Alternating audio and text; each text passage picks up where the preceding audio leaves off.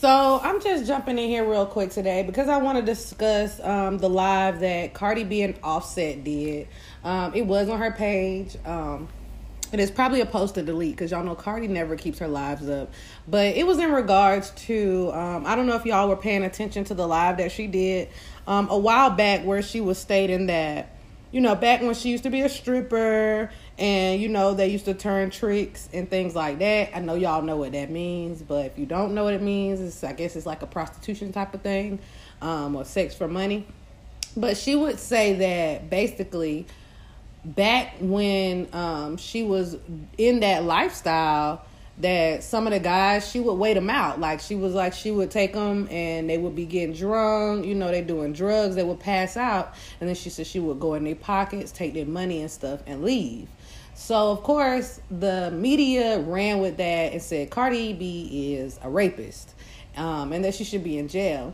Well, Cardi B had a very emotional live today where she was saying it really hurts her feelings that she does so much positive stuff and people try to dig up something on her past.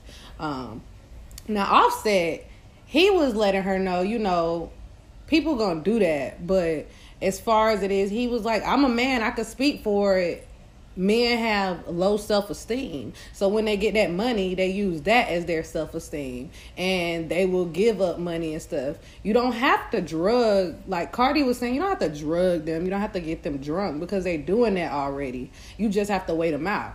So she's saying she's never put nothing in nobody's drink. You know, she's never done any of that. But I don't know. For me, I just feel like, you know, as a celebrity, it's some things that you don't need to talk about. And that would probably be one of them. I don't know. It's just like, I'm trying to figure out how I feel about the whole situation, honestly. It's like, yeah, I mean, in a sense, it's dead wrong. I mean, at the end of the day, you're robbing. And she was trying to justify it by saying, oh, you know, just because they're scammers and drug dealers, so it doesn't count. But I'm pretty sure money is money. People want their money. Like,